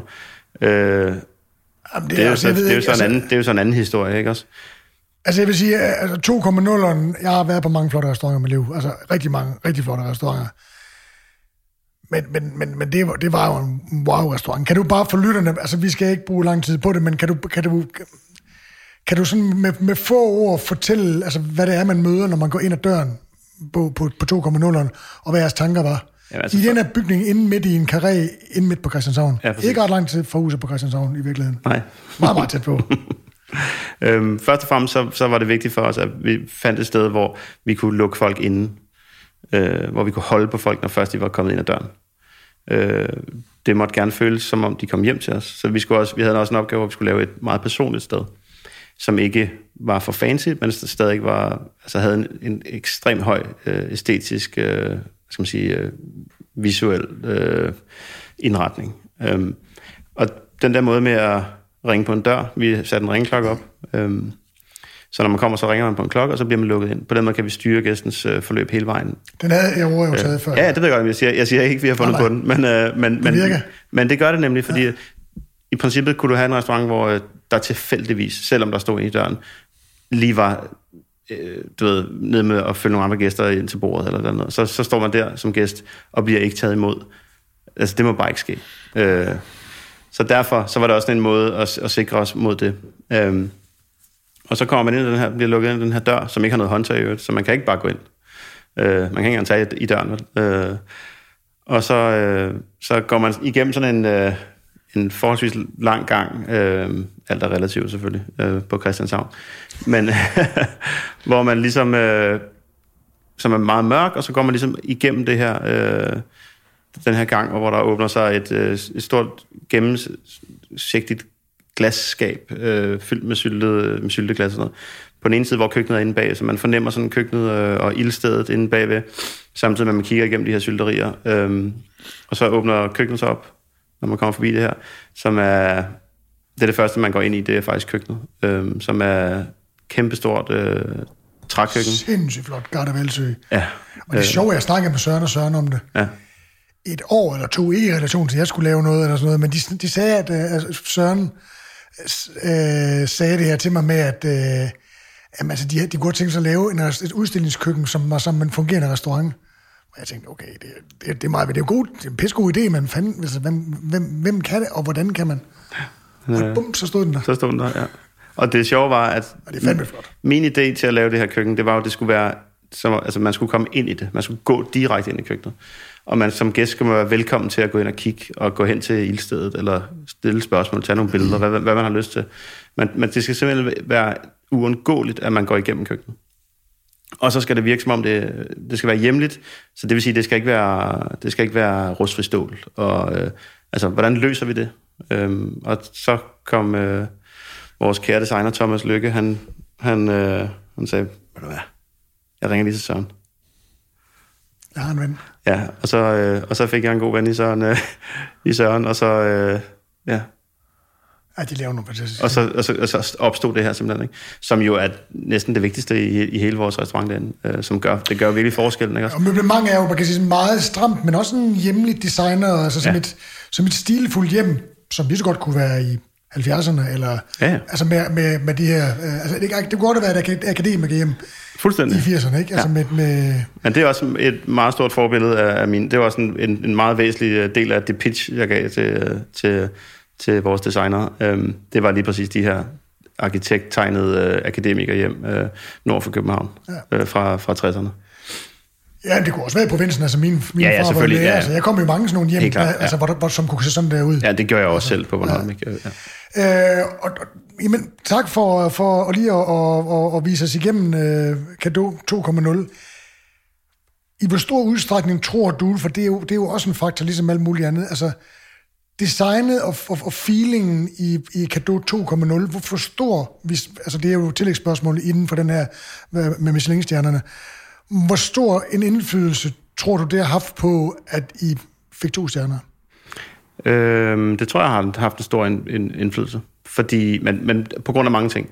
Vi lavede en restaurant, som kunne repræsentere et univers, mere end at det blot var en restaurant med noget mad på nogle tallerkener, som kunne være nok så fantastisk. Men når du får det hele med, så kan det godt være, at det ikke har nogen indflydelse direkte på en Michelin-stjerne. Altså, men det er jo en feeling. Altså, lige præcis, det forplanter sig jo ned på tallerkenen, hvis du får det hele med. På den måde var det ekstremt vigtigt for os at kunne det. At kunne skabe den der atmosfære, som vi jo kunne på Bornholm, eller kan på Bornholm. På en anden måde dog, men der har vi jo folk altså på en helt anden måde, end vi kunne have dem i København. Fordi at der er folk i et helt andet gear. Altså et helt andet mentalt stadie. Ja, og det vil jeg godt sige. Altså, da jeg var der, det er nogle år siden, jeg var der, det var til en frokost, men man var jo suget fuldstændig ind i det. Altså, alting havde fået en lille på skolen. Jeg spiste faktisk ikke på 1,0. Jeg spiste på, altså det en Lorado, det der, som lå ved siden af mig. Altså, jeg spiste aldrig på, jeg ved faktisk ikke rigtig, hvorfor jeg ikke gjorde det. Vi var der heller ikke så længe, men det var vi alligevel. Men altså, det er jo som om det hele ligesom er, hvor meget har I skruet på priserne fra 1 til 2? Fordi det var, lad os bare sige det, det er jo altså en god, kæmpe god oplevelse, kan jo aldrig være billig, sådan er det. Nej. Og jeg synes rent faktisk, at det var også lidt med til at skabe, du ved, hypen og hele feelingen af besøget, at det lidt, altså, den havde virkelig fået ind på goddagen, ikke? Altså, nu kostede menuen ikke lige pludselig 1.300 kroner, den kostede mere, ikke? Altså, og det fik et nyk, men det er jo også noget, der ligger også noget i signalværdien.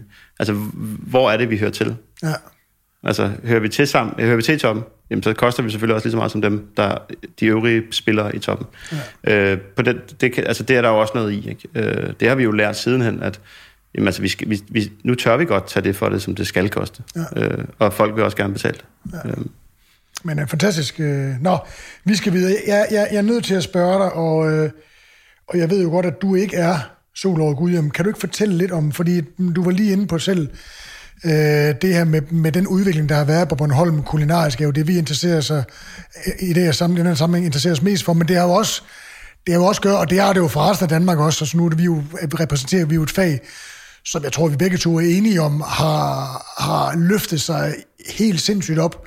Det, at vi hver især har en anden del i, men altså, det er jo et fag og et métier, som Danmark tjener rigtig mange penge på efterhånden, ikke? Altså, så når man begynder at snakke om svineproduktion og det ene eller andet, hvor mange penge i virkeligheden tjener på det, som jo er ingen, det ved vi alle sammen, så er det jo meget sjovt, at der ikke er, altså der er en landbrugsminister, men der er ikke nogen restaurantminister.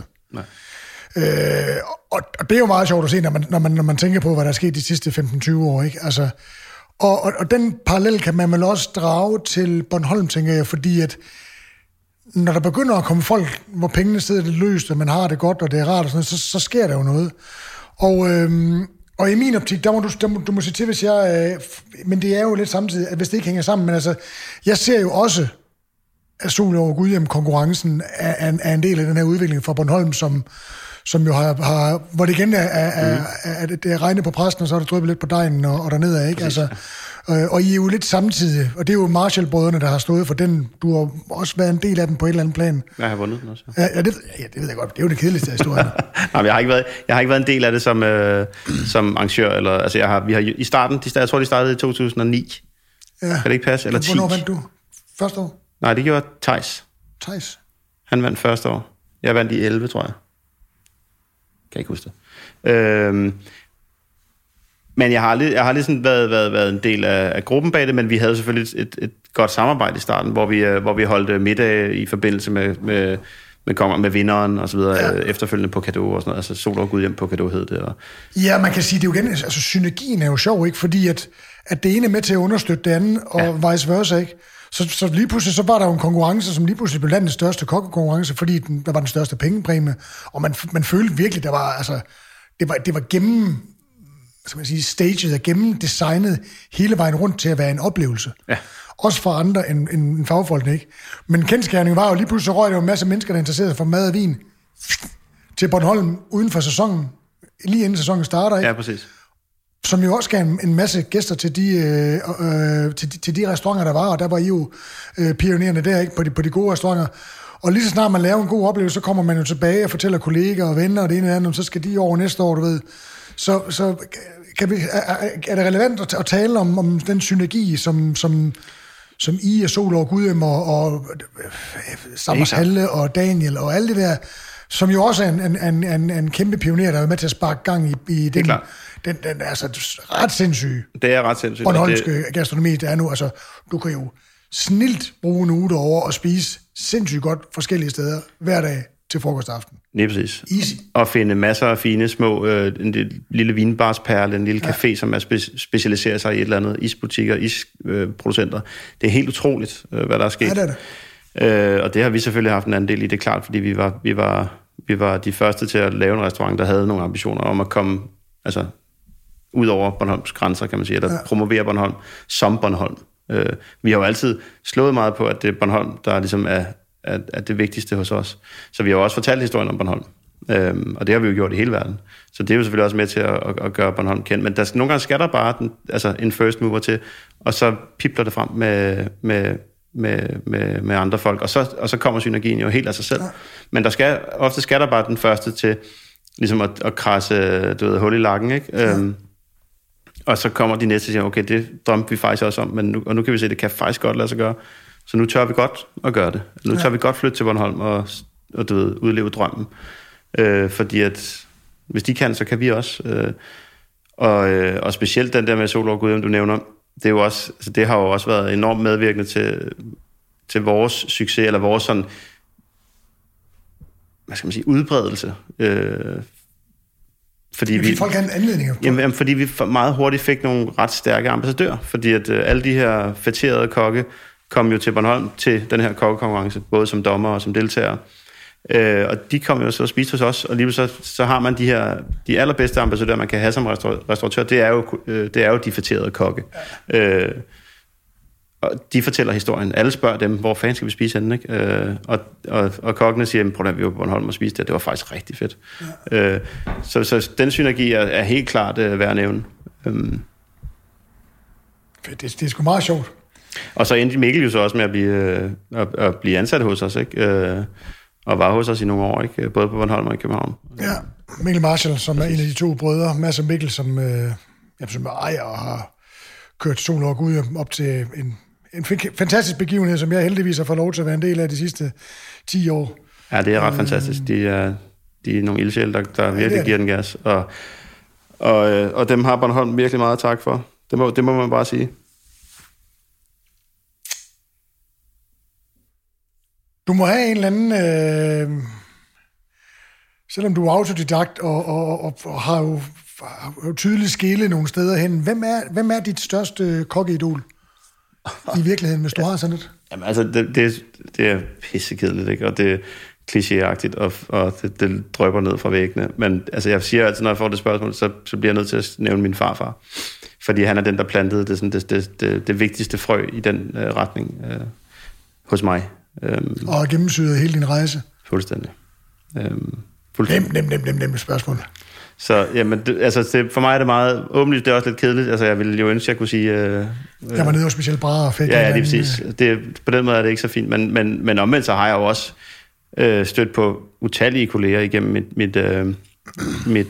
mit virke, og jeg har rejst ekstremt meget også de senere år, og har oplevet hele verdens gastronomiske scene hos dygtige folk, så der er masser af forskelligartede sådan oplevelser, man kan hive frem. Jeg vil så også sige, at det første besøg, jeg havde på Noma, det var også skelsættende, fordi vi ligesom havde valgt at gå i den retning, før vi overhovedet havde spist der. Ikke? Ja. Så jeg kendte det jo uden... Var det 2 plus 2, der blev 5? Ja, det var det. Det var det virkelig. Crazy. Ja, men det er jo også sindssygt. Altså det der med at være på noget, jeg har spist der rigtig mange gange, det har du formentlig også. Ja. Men det der med, at man tænker hver gang, altså hvordan fanden kan de blive ved med at skabe nye ting, som man aldrig har fået før. Som, og tingene er jo, mange af tingene er gået igen, men det er jo igen det der... Jamen det synes jeg er en stor inspiration, og det er også noget, det er sådan noget, der gør et godt restaurantbesøg for mig i dag. Fordi jeg selv arbejder sådan. Jeg vil gerne have, at når du kommer og spiser hos mig, så skal der må gerne være nogle ting, hvor du tænker, fuck, den her kombination havde jeg aldrig tænkt på selv. Eller, hvordan helvede har de lavet det? Eller, hvor fanden fandt de den råvare henne? Må man også gerne tænke, det var lidt spøjst. Jamen, det må man nemlig gerne. Ja. Det må man gerne. Det var lidt spøjst, men det var sgu egentlig en god oplevelse. Altså, lige præcis. Og det kan jo ikke være Tornado Rosine i det hele, vel? Lige præcis, og det er jo det, jeg talte om før. Nogle gange må der gerne være nogle retter, som er forud for sin tid. Så kan det være, at du om 3 år, når du får den på en anden restaurant, du tænker, jamen nu så er det bare hverdag, ikke? Så er det en helt normal sammensætning, eller hvad ved jeg. Så der skal være det der element af at skubbe til folk, eller være en lille smule forud for sin tid i form af valg af råvarer. Men for mig er det meget vigtigt, at når jeg spiser ude, at der er et element af det, hvor der skal være nogle retter, hvor jeg tænker, fuck, den havde jeg simpelthen ikke tænkt selv. Eller, wow, det var godt tænkt. Eller den der, hvordan fanden har de lavet den der? Det skal der helst være hos mig, før jeg virkelig bliver blæst bag over stolen. Eller det modsatte, at det skal være noget, jeg er fuldstændig hjemme i, som bare er pissehamrende godt eksekveret. Og det er bare at sige, den er ramt så sindssygt. Det kunne være en Tornado Rosine, for eksempel. Det er præcis. Jamen, så er det jo nærliggende, så sparker du lige bolden over til, hvad er din bedste... Lad os nu bare sige, fordi ellers så siger du jo bare, min farfars sild er fantastisk. Så restaurantbesøg, med det i mente, du lige har sagt med, at der må godt være, i menu må der godt blive slået en skæv eller 2, der må godt være noget, der får dig til at tænke på en anden måde. Hvad er det bedste restaurantbesøg, og hvad var det, der rev i dig ved det? Nu har jeg jo nævnt Noma, så det nævner jeg, det skal jeg selvfølgelig nok lade være med at gøre. Jeg vil sige, første gang, der er nogle stykker, jeg kan nævne nogle stykker. Første gang, jeg spiste på Franzen, som hed Franzen Lindeberg, dengang, på deres gamle adresse for 10 år siden, agtigt. Der skete et eller andet. De kunne noget helt specielt. Jeg kan ikke sætte en finger på, hvad det var, men lille bitte restaurant. Det kører sådan meget til dem, der ikke ved det. Jeg har ikke spist det, men jeg ved jo lidt om restauranten. Altså, de er jo meget, og i senere år endnu mere, sådan meget asiatisk præg, ikke? Altså, ja, meget mere nu end dengang. Ja, det kunne lige så godt være en restaurant i San Francisco, ikke? Altså, ja, det kunne det. Og meget ulige det, I laver på sin vis. Ja, meget ulige, ja. Og meget ulige ved, du sammenligner selv lige Færviken Magnus, som jeg også mener en af dine gode venner, ikke? Ja, jeg kender ham, men vi ikke på den måde venner. Men de minder jo lidt, altså Færviken, som jo ikke er mere, og nu op i Nord, altså et projekt op i Nordsverige, som var helt crazy. Sådan en gammeldags køkken, der var lavet nyt. Altså lidt eller samme, hvor man ligesom tager nogle traditionelle ting op, og ligesom genopfinder dem, ikke? Ja, lige præcis. Så Franzén? Ja, de kunne et eller andet, som jeg ikke havde oplevet før. Der var en eller anden magi over maden og stemningen, og så vil jeg sige, også In de Wolf i Belgien, synes jeg den eksisterer heller ikke mere. Kobe, han har en anden restaurant nu, eller et par stykker faktisk i Belgien også. Men de var også sådan lidt samme type som vores restaurant, og som Færviken og Noma. Meget defermenteret, og ja, meget nordisk også, på trods af, at det lå i Belgien. Høg og røg og urter. Ja, præcis. Ja. Og der han formåede at lave en meget, meget, meget distinkt og meget, meget, meget personlig smag. Jeg synes ikke, han lavede det smukkeste mad. Stedet var helt fuldstændig magisk. Men hans måde at lave mad på var meget særegen og meget specifik ham. Hvor jeg påstår, at jeg altid ville kunne pille hans retter ud af mængden. Ja. Så det husker jeg også tilbage på. Og ikke bare et besøg, men alle besøg har været med sådan, har haft den der også form for magiske stemning over sig. Jamen, der er mange for fanden. Altså. Ja, det er det.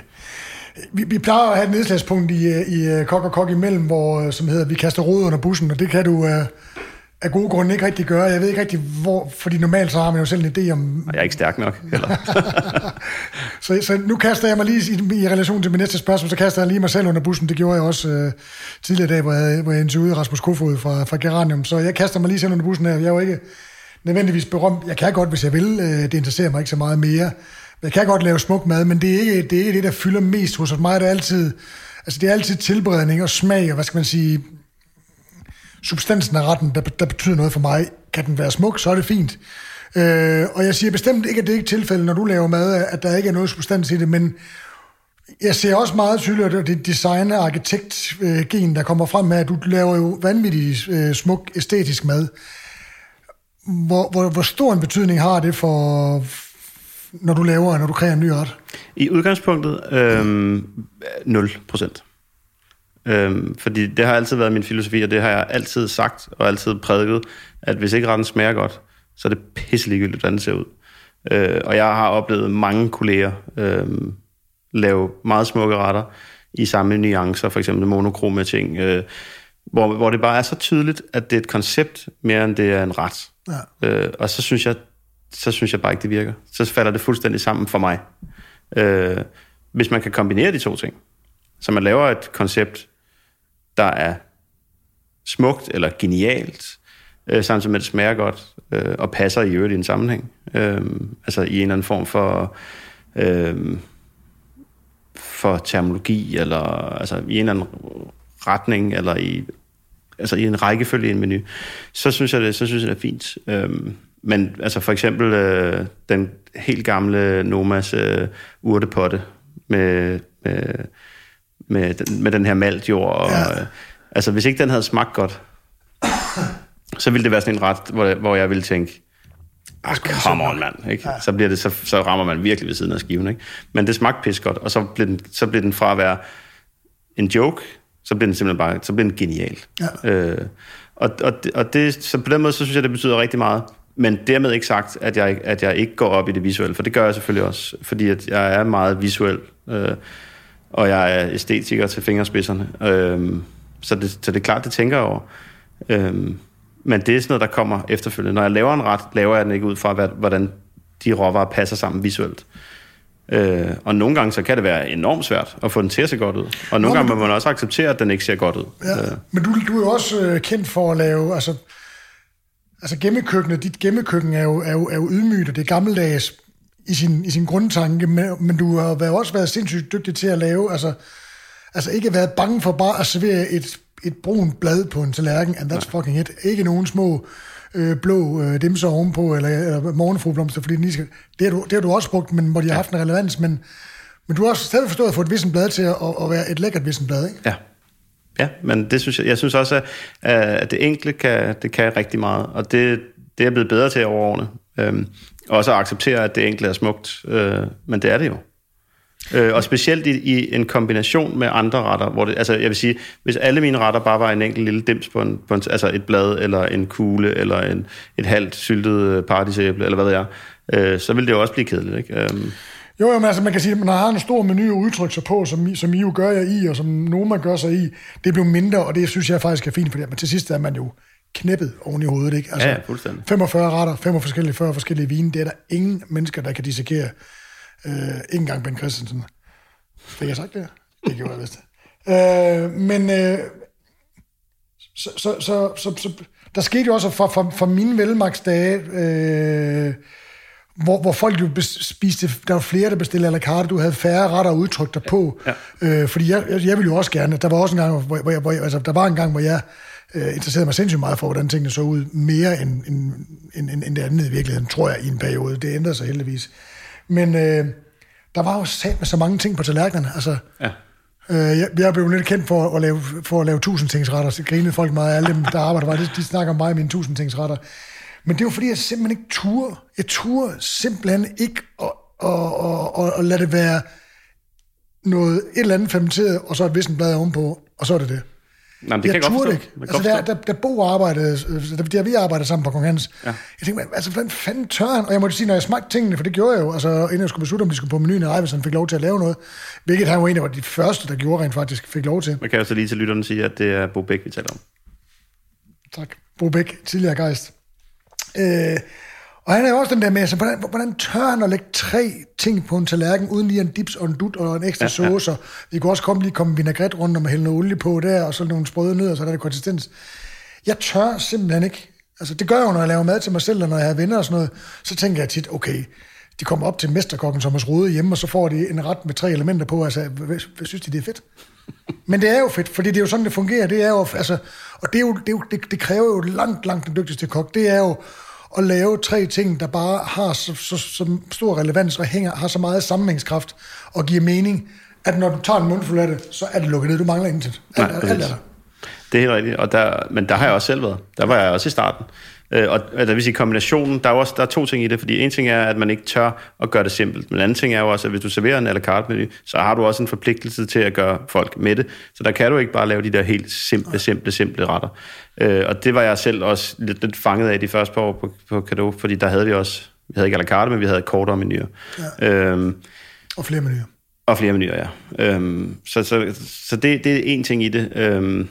Og så kan man sige, du ramte måske også du var det også i en anden tid. Altså, der er sket meget de sidste 5 år. Så hvis 10 år, 15 år. Ja, helt vildt, ikke? Så det er jo også en udvikling, der er foregået stille og roligt. Og for mit vedkommende, der vil jeg sige, det kan godt være, at tingene ser simple ud, men det er de sjældent. Fordi det ofte ligger der jo, lad os sige, at vi serverer en... halvt års arbejde i den. Jamen, det er det. Ja. En dessert, vi lige har kørt, indtil vi lukkede der i december. En henkogt fin, som jo er meget finere af jo bornholmsk. Det ved vi alle. Der står fine træer i alle bornholmske haver. De er selvfølgelig indført, og de bliver modne på Bornholm simpelthen. Ikke? Og så dem har vi jo så hengemt en frygtelig masse af. Ikke? Henkogt dem i en honningsirup, som vi fra vores egne bier. Det er meget simpelt. Vi tager dem ud af glasset, skærer dem, og så steger vi dem i lidt smør, og glaserer dem i honning, og serverer dem på en tallerken med lidt salt på, fløde på, og så vores sidste honning, efterårshonning, som er helt sort, fordi den kommer på et tidspunkt, hvor bierne normalt ligesom er gået, de går ikke i hi, men hvor de ligesom pakker sig ind omkring dronningen og passer på hende, hvor de bliver inaktive. Men vi holder gang i dem, så de søger nektar. Ikke på blomster, fordi det der er ikke rigtig mere af. Men så gør de det på nedfaldsfrugt og på blommer, der er faldet ned, eller på brumbær, eller solbær, der hænger tilbage indtørret på busken. Og det gør bare, at man får en honning, der er syrlig, og som er altså dyb rød. Når du kigger i spanden, ser den sort ud. Det skal jeg smage en dag. Det er helt vildt. Det skal du nok få lov. Og så hælder vi det der ud over retten. Og der kan man sige, det er jo så simpelt. Det er 3 ting på en tallerken. Men der ligger jo enormt meget arbejde i det. Tanker og disciplin i at sørge for at få det. Altså. Lige præcis. Så det er et eksempel på, at det kan være simpelt, uden at være simpelt. Jeg kan jo også godt servere en sauce, for eksempel, som jeg... Det kan godt være, at der kun er 4 ting på tallerkenen, men der er måske 20 ingredienser i vinaigreten eller i saucen. Men det er ikke noget, vi har behov for at sige. Men det skaber jo så bare en kompleksitet i retten, uden at retten er kompleks. Ja. Og det synes jeg er en meget sjov måde at lege med det på os. Og det gør jo så også, at man kan tillade sig at gøre det meget simpelt, uden at det bliver kedeligt. Ja, det er vildt nok. Nikolaj, vi kunne snakke i mange timer. Sagtens. Heldigvis er vi nået rundt om rigtig mange af de ting, jeg rigtig gerne vil rundt om. Der er også nogle ting, vi ikke er nået, hvilket jeg jo er ked af. Det kan være, at det giver mulighed for ligesom at ses igen på et eller andet tidspunkt. Men jeg plejer ligesom at slutte af med at spørge mine gæster, om de ikke vil give deres besøg med, fordi vi kokke har jo af en eller anden underlig årsag fået en stemme, og har mulighed for at komme ud med nogle ting, fordi folk hører på os. Som sagt, nogle gange kan jeg ikke rigtig forstå det, og andre gange giver det god mening. Men med den store kokkestemme, du har, hvad kunne du godt tænke dig at bruge din stemme til at få ændret, hvis du havde den mulighed? Til gavn og glæde. Der er fandme mange ting, synes jeg. Altså, det har helt sikkert noget med grøntsager at gøre, tror jeg. Jeg ved sgu ikke. Altså, der er jo mange... Prøv at høre, mand. Der er jo en million ting. Køb grøntsager i vejboder hos lokale producenter, så vidt muligt. Og køb kål. Rigtig meget kål. Spis mere kål. Det er sundt. Det er sundt. Og ja, kål er kult. Altså, der var et hashtag, der florerede på Gadot på tidspunkt, der hed 50 Shades of Kale. Sikkert nogle ansatte, der synes, det var rigtig sjovt, og var rigtig træt af at lave kål. Ja, absolut. Men vi har jo, jeg tror, vi har 30 typer i grønkål i vores have, så det kan spænde meget bredt. Og det siger jeg kun fordi, at jeg kunne godt tænke mig, at supermarkederne på et eller andet tidspunkt blev mere, hvad skal man sige, fik flere forskellige råvarer ind ad døren. Ja. Fordi jeg synes, udvalget i supermarkederne generelt er røvkedeligt. Det er de samme ting, der er i alle supermarkeder. Det er broccoli og blomkål. Hvis du skal være rigtig heldig, hvis du skal finde grønkål. Ikke? Det synes jeg dog ikke er rigtigt. Nej, men det er sgu ikke alle steder. Det er rigtigt selvfølgelig, at grønkål ved at komme. Men jeg synes bare, at diversiteten i udvalget er for snæver. Og hvordan man ligesom får rykket på det kan man kun gøre som forbruger. Ved at efterspørge det, eller jamen, søge det andre steder, og fordi så skal de store kooperativer nok finde ud af, at de skal have det på hylderne. Det er jo kunderne, der bestemmer, hvad det er. Det er det nemlig. Og det passer godt med det, at sige, altså lær dig selv at arbejde med grøntsager, få grøntsager til at smage dejligt. Præcis. Og som jeg plejer at sige, oliven, citronsaft, salt og peber, lidt krydderurter. Så smager spidskål lige så godt som den vildeste tortellini rosini, hvis du ved, hvad du gør. Og det lige præcis. Ja. Og det og få dine børn til det. Så lad dem være med at springe over og fodre dem med spaghetti de første 6 år, og så skal du til at bøvle med det bagefter. Nej, præcis. Do it from the beginning. Altså, min datters yndlingssnack, det er bare kål. Ja. Altså, ja. Men 50 Shades of Kale. Yes. Nikolaj, tusind tak, fordi du ville tage tid til, og nu har du covid-19-tid, kan man sige, desværre. Ja, desværre. Det kunne vi også have snakket meget om, det skal vi ikke. Nej, det er fandme også røvkedeligt. Ja. Så jeg er rigtig glad for, at du havde... I hvert fald, at du har tid til at komme ind forbi og altid. En lille hurtig snak fik vi os lige. Ja, det er godt. En kop kaffe. Anytime. Tak for det. Selv tak.